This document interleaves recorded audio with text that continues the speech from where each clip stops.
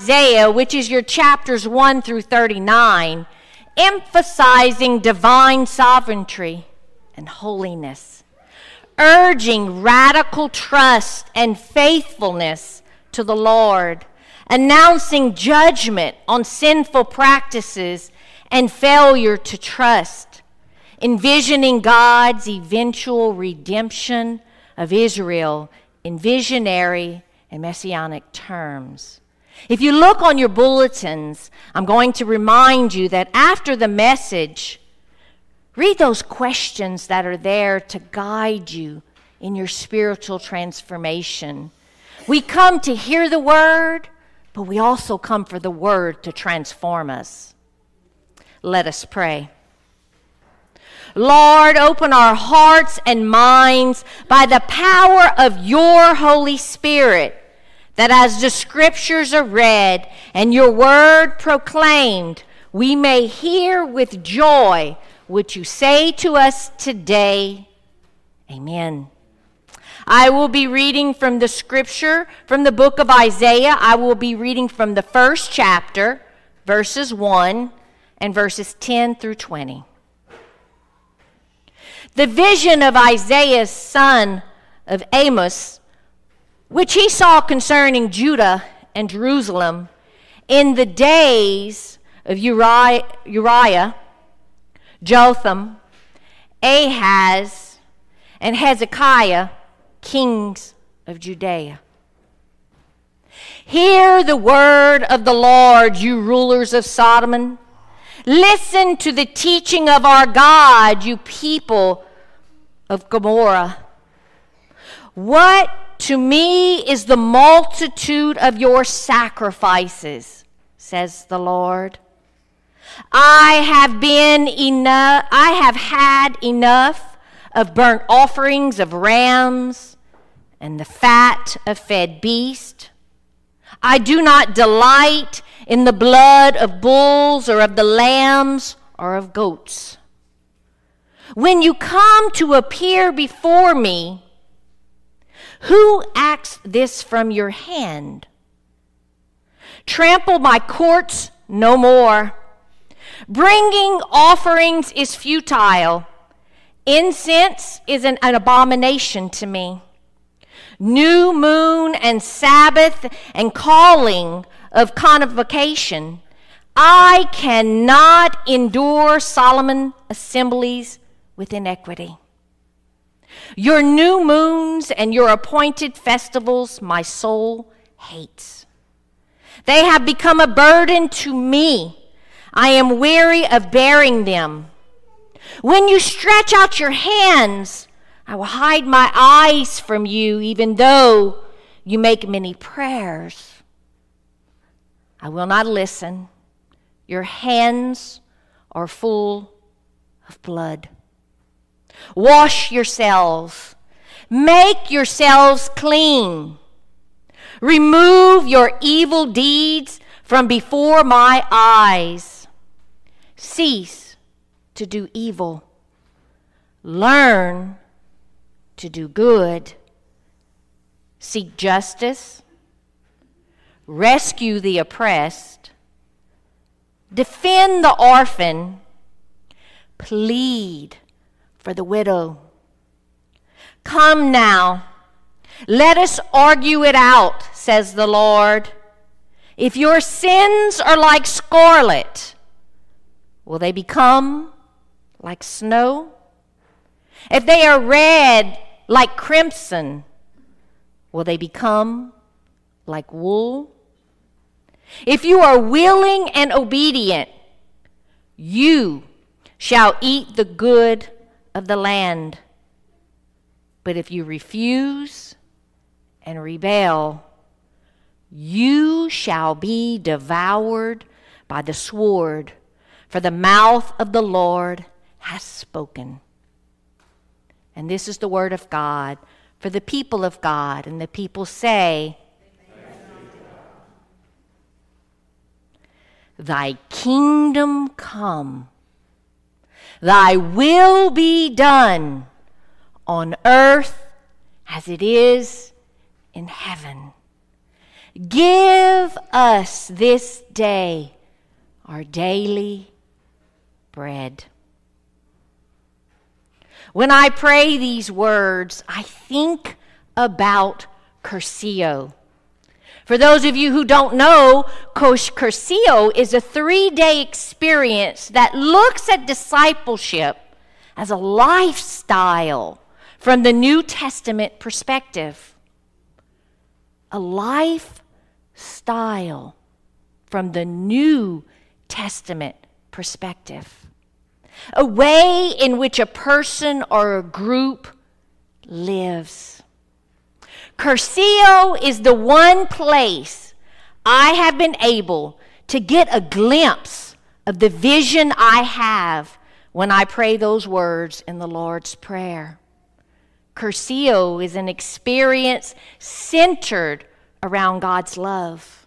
A time filled with God's grace to deepen your faith with Christ. In today's passage, Isaiah is speaking to the people about learning to live a lifestyle of faithfulness. Verses 10 through 15 have Isaiah telling the people that the Lord wants faithfulness above ritual observations. Worship is hypocritical in the face of disregard for the covenant demands of justice and righteousness. God does not want the fake rituals of their animal sacrifices that are so common in their culture. What good is rituals if the heart is not transformed and filled with God's grace and love? If it is not of or for God, it is worthless. Their self-righteous and pious words and actions do not draw them near to God. When the people extend their hands to God, when the people pray to God, He will not see them. He will not listen to them. Why? Are they reaching and praying for God's will or their own?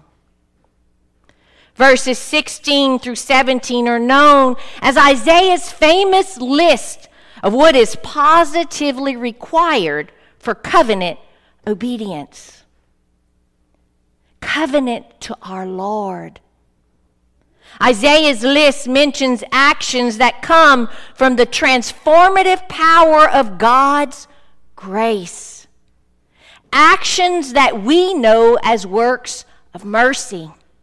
You see, John Wesley had a list of what he considered to be works of mercy that he derived from Isaiah's list.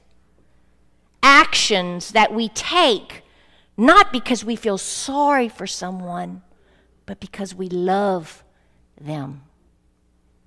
Feeding the hungry, providing clothing and shelter for those in need, visiting the sick and those in prison, welcoming the stranger, comforting the afflicted, offering counsel, advice, and encouragement to those who need to know God or who desire to grow in their relationship with God. When we carry out works of mercy, we are addressing the physical, emotional, and spiritual needs of God's children. And as United Methodists, we believe that God's grace is to be found through regular channels appointed by God. According to John Wesley, works of mercy involve us assisting others and drawing us into relationship with them. Good works are born out of a love for God and our neighbors, not out of self. Works of mercy are concrete expressions of love for our neighbors, and they are a means of grace. The Holy Spirit enables us to grow in understanding, compassion, and other fruits of the Spirit. You see, as United Methodists, we have 3 general rules in life that we follow when living in community.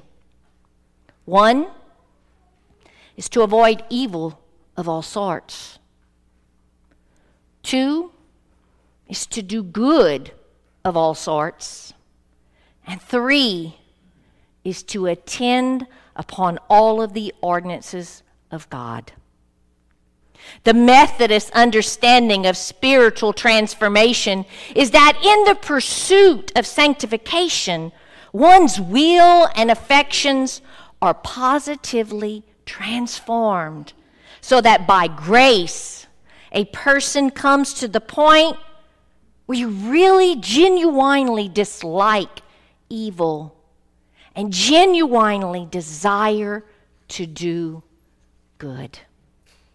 It is through our vision, intention, and means that we make the choice to agree and obey God's will instead of our own. Wash. Be clean in God's grace, because God's grace makes it possible. Makes it possible to learn to do good. And as the passage in Isaiah says at the end, if you agree and obey, you will eat the best food of the land. Amen. Let us pray. God, our loving Father, just like the people of the Old Testament, we are normal, embodied creatures serving our own wills and egos. We need your Spirit to abide in each of us. We need your grace. Renew our sight. Renew our wills and affections to live out the general rules for community living, both in the church and in the world. To do no harm, to do good, and to follow the ordinances of God. I pray this through Jesus Christ, our Lord. Amen. I'm going to ask you to open up, and we're going to celebrate the table of God. We're going to begin the great Thanksgiving in our United Methodist hymnal on page 12. But before we start, I want you to notice, because you're going to have to get used to this because you will be singing it every Communion Sunday. If you notice, I have on my Cursillo cross, for those of you who went. I have on my Cursillo earrings, and I have a pair of Cursillo sandals that I forgot to put on this morning. All of these are the rainbow, the sign of God's covenant with all of us. And because of God's covenant and God's grace, we have the free will to follow and obey God's covenant. And today's service is a means of grace. I believe in the power of the transformation of communion. Christ our Lord invites to his table all who love him, who earnestly repent of their sin and seek to live in peace with one another. Therefore, let us confess our sin before God and one another. Please join with me in the confession and pardon. Merciful God, we confess that we have not loved you with our whole heart. We have failed to be an obedient church. We have not done your will. We have broken your law. We have rebelled against your love. We have not loved our neighbors. And we have not heard the cry of the needy. Forgive us, we pray. Free us for joyful obedience. Through Jesus Christ our Lord. Amen. Hear the good news. Christ died for us while we were yet sinners. That proves God's love toward us. In the name of Jesus Christ, you are forgiven. In the name of Jesus Christ, you are forgiven. Glory to God. Amen.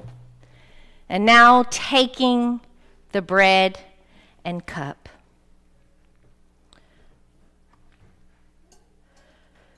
The Lord be with you.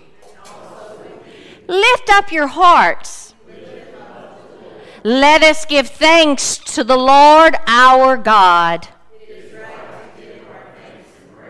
It is right and a good and joyful thing always and everywhere to give thanks to you, Father Almighty, Creator of heaven and earth.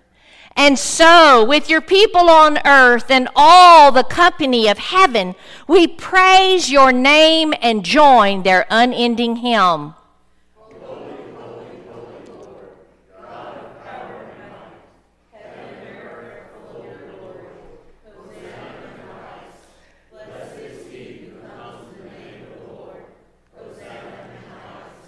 Holy are you, and blessed is your Son, Jesus Christ, by the baptism of his suffering, death, and resurrection. You gave birth to your church, delivered us from slavery to sin and death, and made with us a new covenant by water and the Spirit. On the night in which he gave himself up for us, he took bread, gave thanks to you, broke the bread, gave it to his disciples, and said, "Take, eat. This is my body, which I have given for you. Do this in remembrance of me." When the supper was over, he took the cup, gave thanks to you, gave it to his disciples, and said, "Drink from this, all of you. This is my blood of the new covenant, poured out for you and for many for the forgiveness of sins. Do this as often as you drink it, in remembrance of me." And in remembrance of these, your mighty acts in Jesus Christ, we offer ourselves in praise and thanksgiving as a holy and living sacrifice, in union with Christ offering for us, as we proclaim the mystery of faith.